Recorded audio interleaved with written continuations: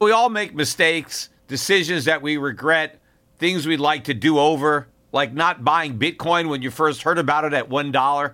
We all carry around different stresses, big and small. When we keep them bottled up, it can start to affect us negatively. Therapy is a safe space to get things off your chest and to figure out how to work through whatever's weighing you down. At times, therapy has helped me and my loved ones in many ways. Therapy isn't just for those who've experienced major traumas. With the right guide, you can discover effective strategies to minimize distractions and truly connect with your needs, setting the stage for a more balanced life. If you're thinking of starting therapy, give BetterHelp a try. It's entirely online, designed to be convenient, flexible, and suited to your schedule. Just fill out a brief questionnaire to get matched up with a licensed therapist and switch therapists anytime for no additional charge. Take a moment. Visit BetterHelp.com/gold today to get 10% off your first month. That's BetterHelp, HELP.com/gold.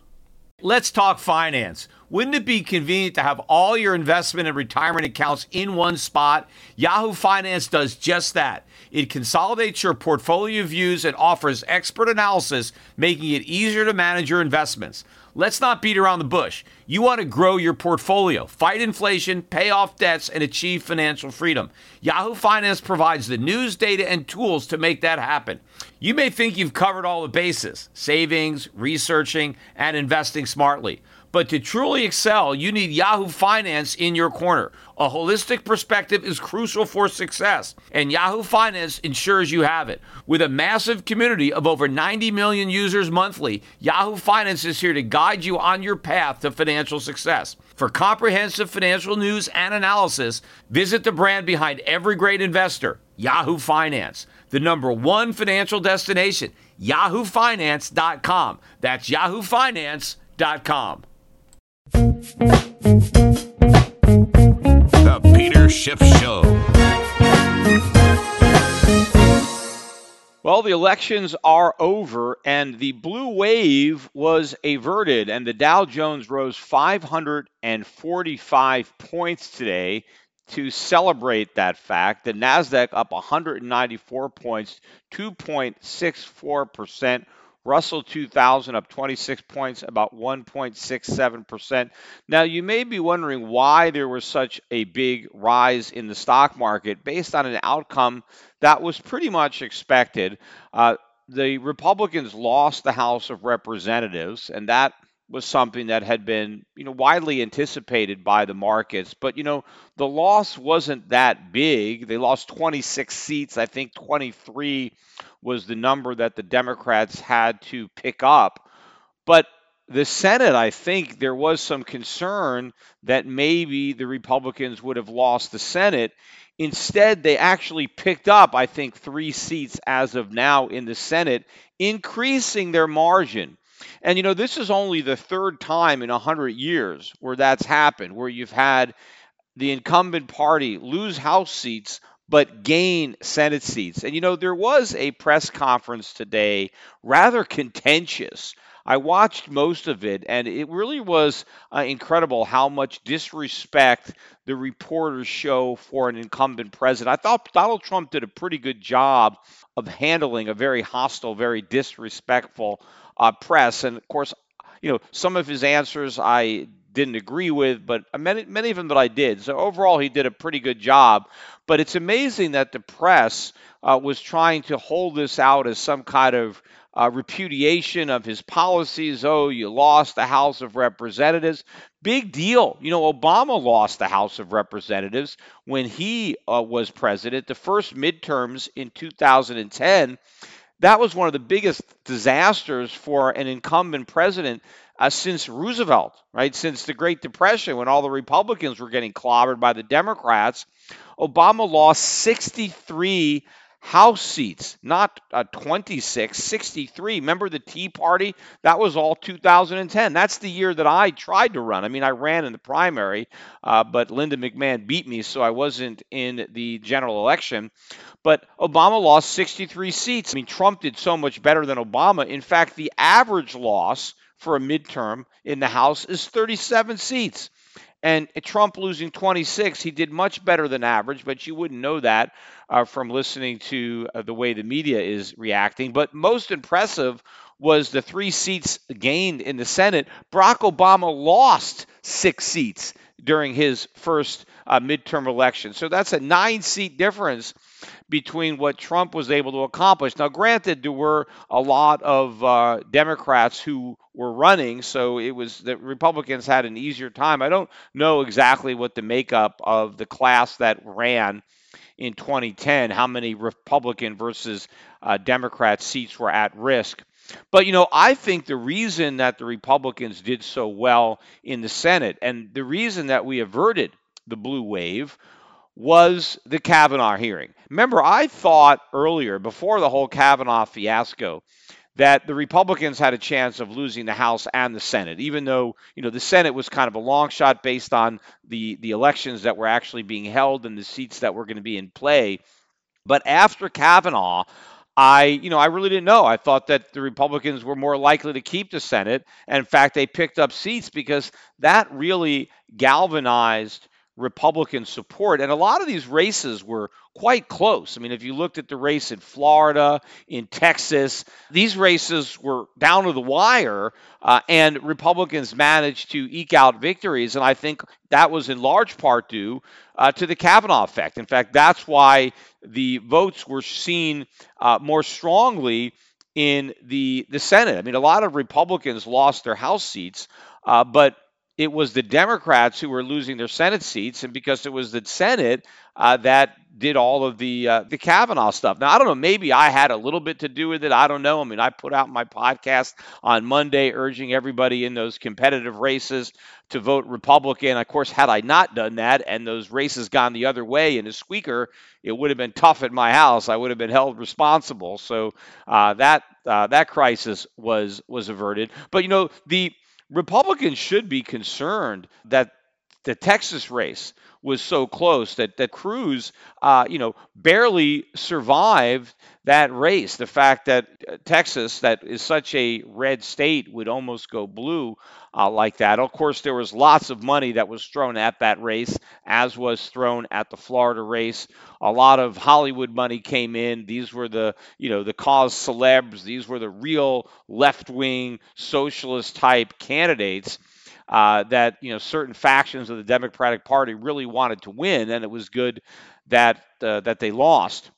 But as far as the outlook for the economy or the markets, I don't think much has changed. I mean, I think there was a relief rally in the stock market today, that we didn't get the blue wave, that the Republicans didn't lose the Senate. Because remember, lots of people believe now that the economy is booming and that economic boom is because of the Republicans, and the stock market boom is because of the Republicans. And to the extent that it's all because of the Republicans, if Republicans had lost the Senate, well, then maybe we would lose all this momentum. And so that was kind of the relief rally. But I still believe that we are in a bear market, that this is a bear market rally. The dollar actually was weaker today. It finished off the lows, but it was down. Dollar index finished down 0.32 on the day, 95.99, so just below 96. The price of gold was relatively flat, didn't really have much of an impact. But I think the reason that the dollar was weaker is the narrative is that since the Republicans no longer have control of the House of Representatives, that it is less likely that we're going to get more tax cuts passed through the Congress. At least the type of tax cuts that would be, stimulative to the economy, in theory, which would be corporate tax cuts or cuts to the marginal rate of tax or capital gains tax, or things that would be considered investment friendly. And so I think for that reason, people are maybe less optimistic on U.S. economic growth going forward, and therefore they want to sell the dollar. They want to invest abroad. Also, looking at the very, very sloppy results that came out of the 30-year bond auction today, that shows you that there is a waning interest in U.S. dollars and U.S. treasuries. I believe also that interest will be waning when it comes to U.S. stocks, today's relief rally notwithstanding. But the way I handicap this, and I've explained this before, I think that President Trump is going to be working with the Democrats in the House of Representatives in 2019 to pass some type of economic stimulus, because I think the economy is going to be substantially weaker in 2019. They're not going to be able to talk about this huge booming economy. They're going to have to find ways to stimulate it, to revive the boom. And I think Trump is going to try to work with the Democrats, because I think the next fiscal stimulus is going to be more of a spending stimulus, an infrastructure plan, just more money spent to kind of prime the pump Keynesian style. Obviously, Trump will have an easy time convincing a Democratic House of Representatives to get on board. I mean, maybe they'll even throw in some extra money for the Space Force just to try to get a few Republicans on board. Not that they even need any Republicans in the House, and they only need maybe 5 in the Senate. But I think Trump will get a lot more Republican support than that. After all, whatever Trump wants, Trump gets in the Republican Party. He basically increased, I think, his stock in the Republican Party based on the results of these elections. So I think Trump is going to try to position himself as a guy that can cross the aisle and work with the other side, especially going into the 2020 elections, or trying to position himself there. So we're probably going to get big increases in government spending. We may even get another round of tax cuts, but it won't be tax cuts that benefit the upper income or corporations. They will be targeted tax cuts. They will be earned income credit type cuts, direct stimulus checks mailed to lower income or middle income families. So in other words, these tax cuts won't even create the appearance of growing the economy. They're simply going to grow the debt and lead to higher inflation. It is going to fuel the stagflationary fire that will be burning. This is going to be negative for the dollar. This is going to be positive for gold. This is going to be very positive for investments outside the United States. So I think the smart money was selling into today's rally and looking to diversify into overseas stocks.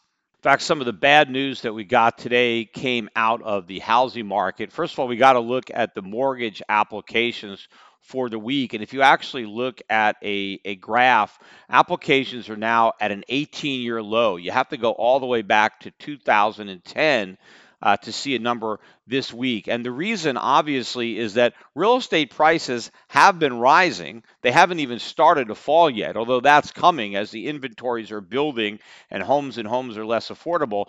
The prices are going to drop. But in the meantime, sellers are still delusional with respect to their offering prices. And so prices have gone up, but mortgage rates, right, the cost of buying has gone way up thanks to higher interest rates. So this lack of affordability is the reason that mortgage applications are plunging. And in fact, I think if you look at where that chart is, we're at probably like a critical kind of support level. And I expect the number to come crashing down below that number. I think that mortgage applications are going to go a lot lower, because I think the entire market is pretty much going to blow up. And a good example of what's coming was the earnings that came out today from Zillow. Zillow stock was down almost 27% on the day. It actually closed just below $30 a share. 29.99 was the price. The high this year was 65.70. So obviously the price of Zillow has been more than cut in half since this summer.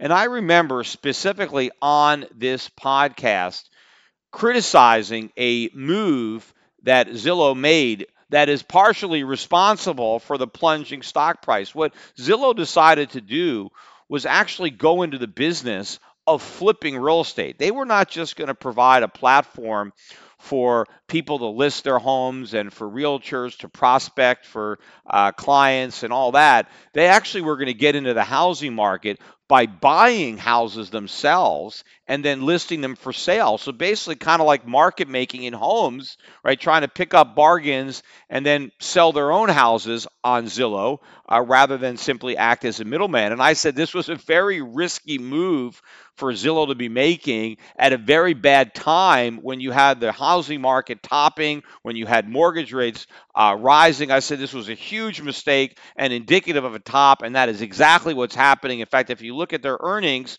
Zillow has bought a lot more houses than they've been able to sell. So they now have a huge inventory of houses that they own that they're trying to unload. And of course, they're not going to be able to do it because the buyers are just not there. And I'm not sure, how much more they're going to press this, how many more houses they are going to buy, but I'm sure we haven't seen the worst of it from Zillow. I think we're going to see a continuation of the losses of everybody, all the players in this market, because this is a major housing bust. I think overall it will be bigger than the 2008 bust because I think it's the commercial real estate market that's going to get hit a lot harder this time than it did last time. But also look at the numbers that came out today on consumer credit. We had a much lower number than was expecting. They were looking for a 16.5 billion increase in consumer credit for September. Instead, we only got a $10.9 billion increase. And the real weak spot was in the credit card debt. And, Americans are taking on a lot less credit card debt, which is a good thing, right? I don't like Americans taking on consumer debt, right? So that is a bad thing in the long run. But if you're counting on the consumer to drive GDP, the consumer can't buy in America unless they take on credit card debt. So if you see a slowdown in the accumulation of debt, it generally means that people are not buying as much stuff. I mean, it's not that they don't need the credit cards, that, real wages are growing so much that now they don't need to borrow, that they can fund their purchases from their increased wages. That's not happening. Yes, wages are going up, but more slowly than the cost of living is going up. So consumers actually have less purchasing power after they finish paying for higher prices. Now, yes, there were some tax cuts a while ago, and so some Americans got tax cuts, others got tax hikes, depending on the state that you live in. But I think the benefits from those cuts have already shown up in the numbers. And right now, to the extent that Americans are cutting back on their credit card debt, it's basically because they can't afford anymore. They probably are maxed out and they don't want more debt. The real problem in this number, too, is that student loans hit another all-time record high.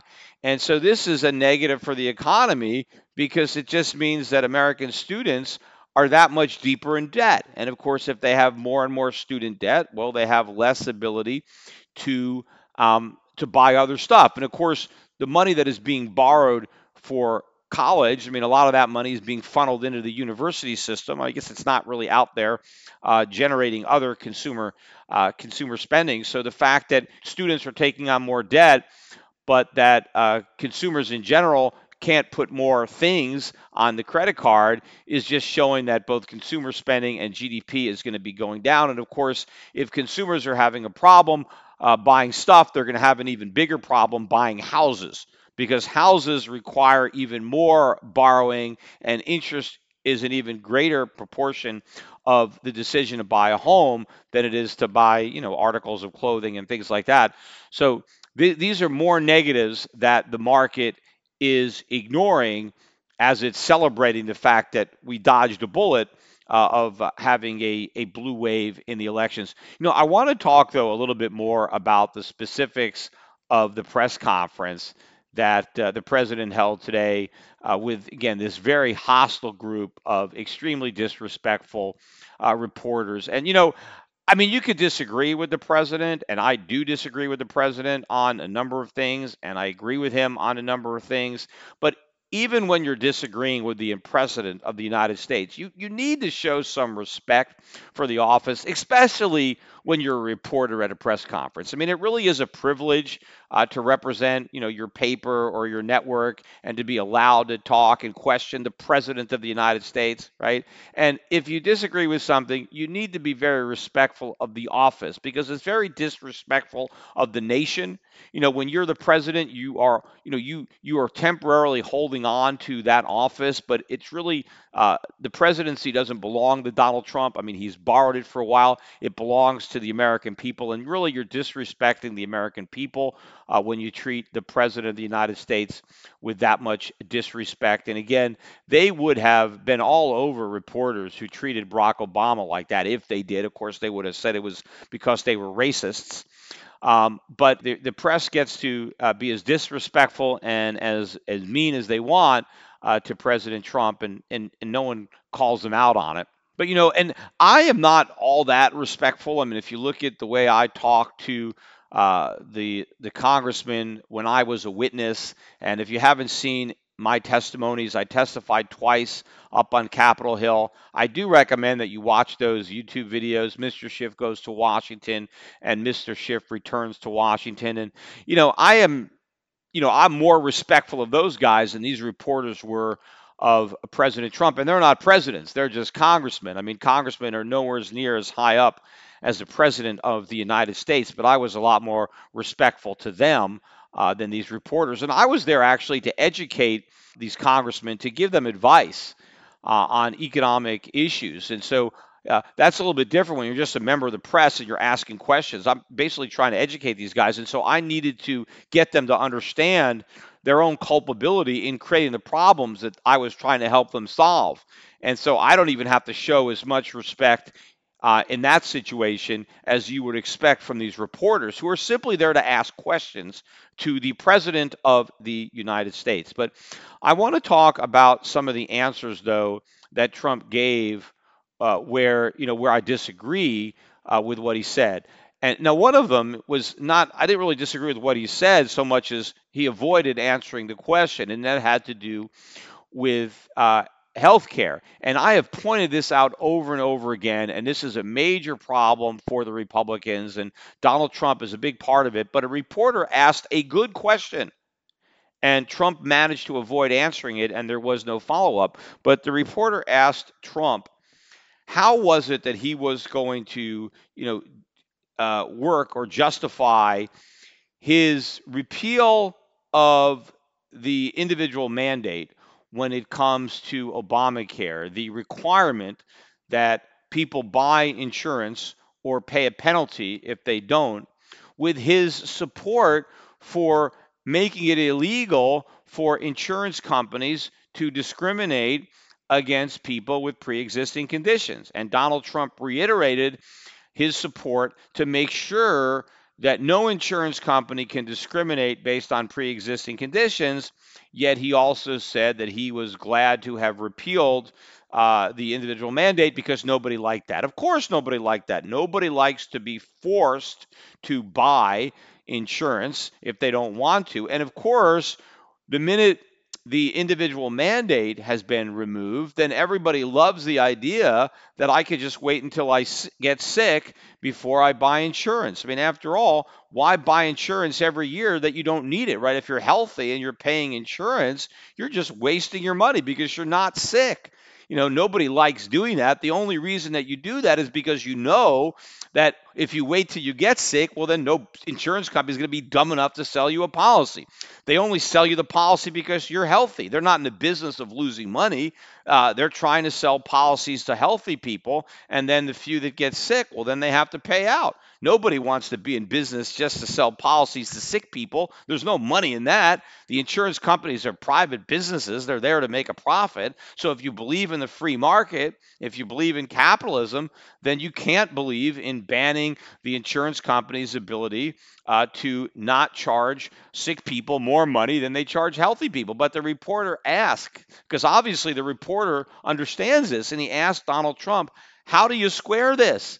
How do you eliminate the ability of insurance companies to discriminate against sick people, but then take away the penalty that forces healthy people to buy insurance and not just to wait until they get sick? And of course, all Donald Trump did was ignore the question and went on to something else, which shows me that, he understands it. He knows that there's no way to answer the question. That's why he didn't. That's why he quickly finessed it and changed the subject so he wouldn't have to confront the reality that his positions are diametrically opposed, that this is impossible. But the problem is, by embracing this idea, then the Republicans are basically saying that they don't believe in capitalism, they don't believe in the free market when it comes to healthcare, and we are basically setting the stage for single-payer socialized medicine. I mean, that is exactly where we're headed because the Republicans now refuse to defend the free market. Because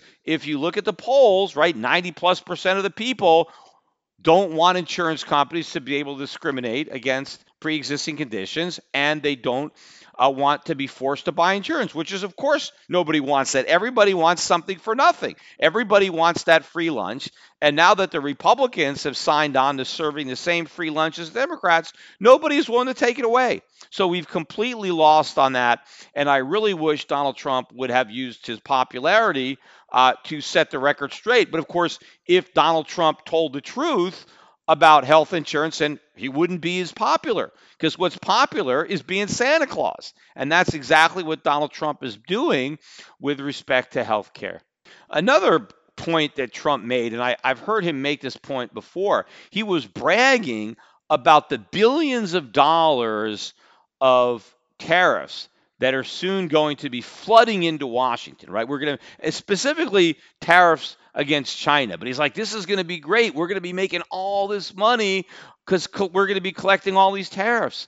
But where does Donald Trump think the money is coming from? I mean, he actually thinks the Chinese are going to be sending the money to Washington like this is a tax on China? No, to the extent that the government collects any tariffs, which it will, all that money comes directly from the pockets of American citizens. I mean, the Chinese don't pay the taxes.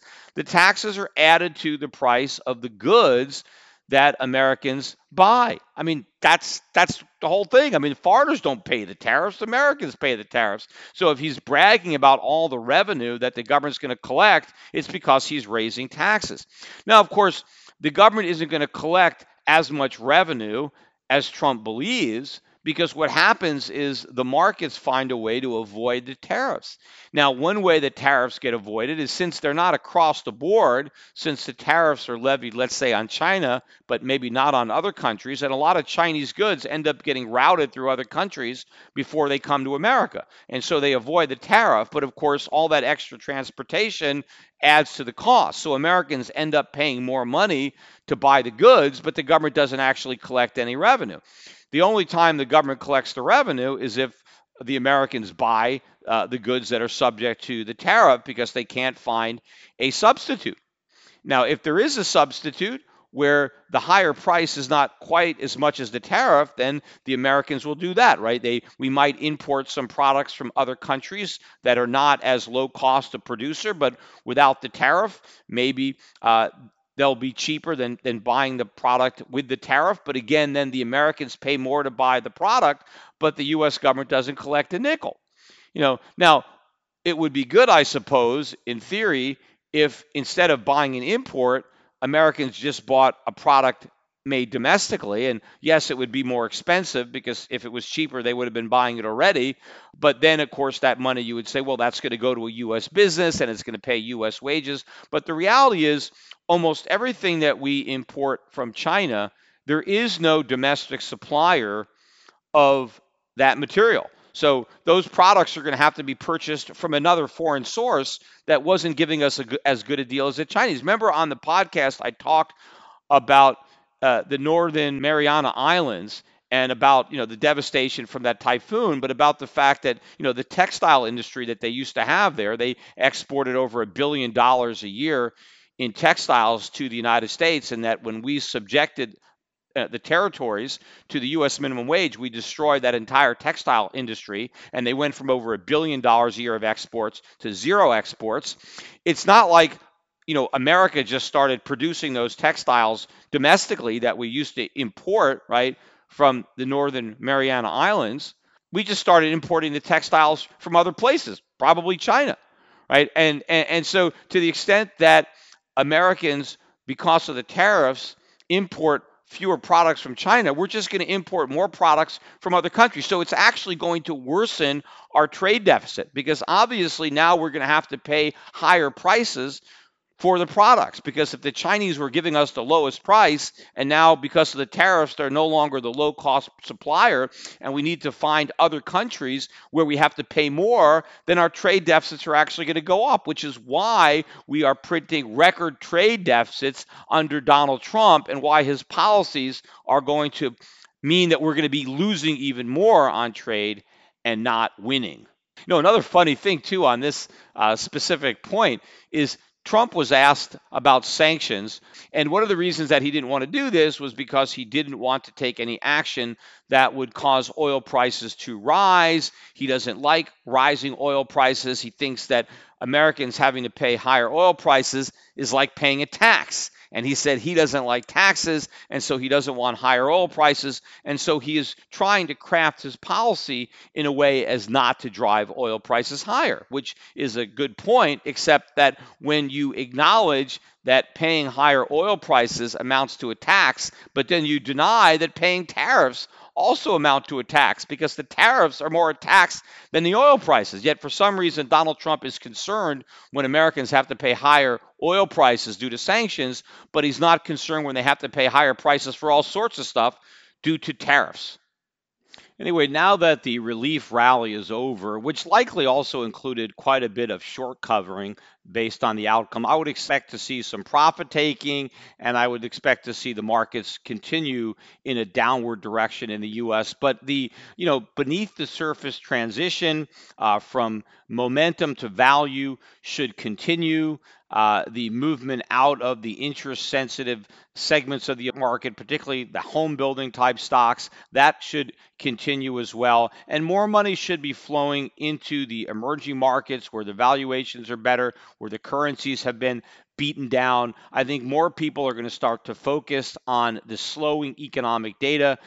Everybody, again, they keep talking about this booming economy. Even the Democrats concede that the economy is booming because they want to claim credit for it. Although once in a while, again, you'll hear a Democrat criticizing the jobs because they're part-time or low paying, or talk about the low labor force participation rate. But in general, everybody seems to agree the economy is strong, the economy is booming. I mean, all the talk of the election coverage was about the booming economy, the economic boom, and it's not a boom, it's a bubble, but the bubble is already deflating. The numbers are already coming in weaker than expected. And so as people start to realize that the best days of this so-called boom are in the rearview mirror and we are decelerating rather quickly, the growth story is going to take a back seat and the inflation story is going to take a front seat, and the return of stimulus, right? Because if the economy is going to slow down, then ultimately the Fed is not going to be able to deliver as many rate hikes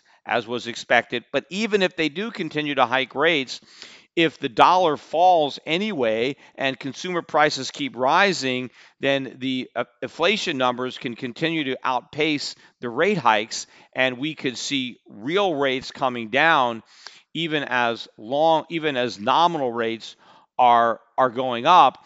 And so I expect to see a bit of an unwind. I think there could be a delayed reaction in the dollar and in particular the gold market, again, which barely moved on these results. But if people connect the dots when it comes to the type of budget busting, inflation generating legislation that's likely to come out of a Democratic House and a somewhat sympathetic president who at this point wants to be all things to all people and has shown absolutely no aversion to running up massive debts. I know he talks once in a while about that, but everything the president wants to do costs a lot of money. And he doesn't want to pay for anything, and he doesn't want to cut anything because he doesn't want to risk alienating any of the voters who want something for nothing. He wants to supply that. He just wants to do it from a different angle. Oh, and by the way, it's been a while since I've asked, but it'd be good if the people who are listening to the podcast can review it. I know I asked about that months ago, and a lot of people put reviews. I'm noticing now I've got 1.76 thousand reviews. Let's see if we can bring that to 2,000 reviews. If a number of the people who haven't gone yet and reviewed it, all you got to do is put down 5 stars. It's very easy to review a podcast. I mean, if you want to do a little bit extra, you can actually write something and give a more meaningful review, and you can add to those comments. There's not nearly as many as those. Of course, that requires a little thought, but I do read those, by the way. So if you want to give me some positive feedback, you can put a review on iTunes or Stitcher or wherever else. They have reviews. Also, you can go on my YouTube channel, give my videos a thumbs up, subscribe over there if you haven't yet done that. If you're just listening to the podcast on the Peter Schiff Show, you might want to also go over to my YouTube channel and subscribe to there. Try to help me run up the numbers. I've been told by people, again, when it comes to the rankings or the reviews of the podcast, that in order to have my podcast appeared higher in the rankings, that in addition to the number of people who listen, the algorithm that they use also incorporate the interactions, the reviews, the comments, and other things that actually cause a podcast to rank higher. I mean, I'm barely in the top 100 right now. I mean, I make it. I remember after I was on the Joe Rogan show, I really shot up. I was in the top 10 when it comes to business podcasts, and I was even in the top 100 of overall of all podcasts, not just business. This is where I'm barely making it the top 100 now. I forget I got really, really high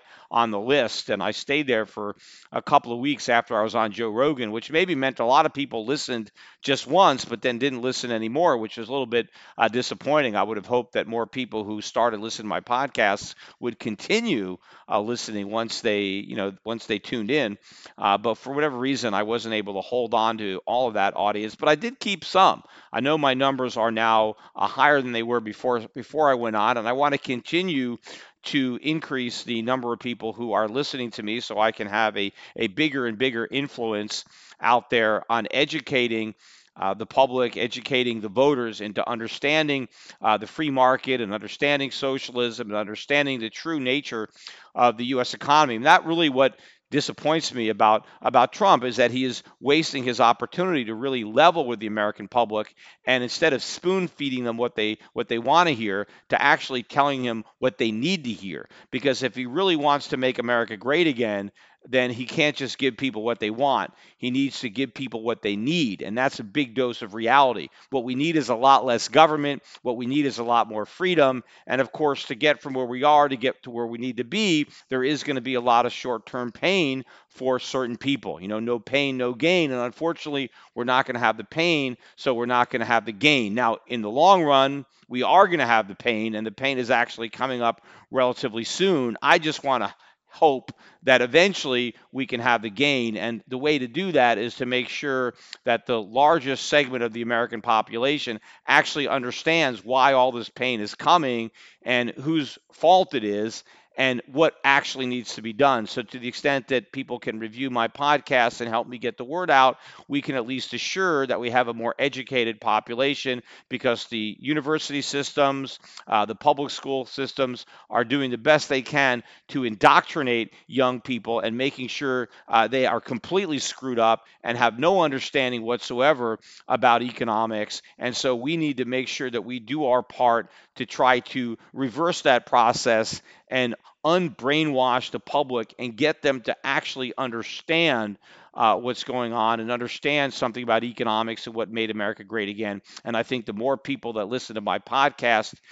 the closer we'll get to achieving that goal. And the more my audience can help expand the audience, then everybody can do their part in helping to educate the public. Because clearly, living in a democracy, it's going to be tough, but we shouldn't go down without a fight.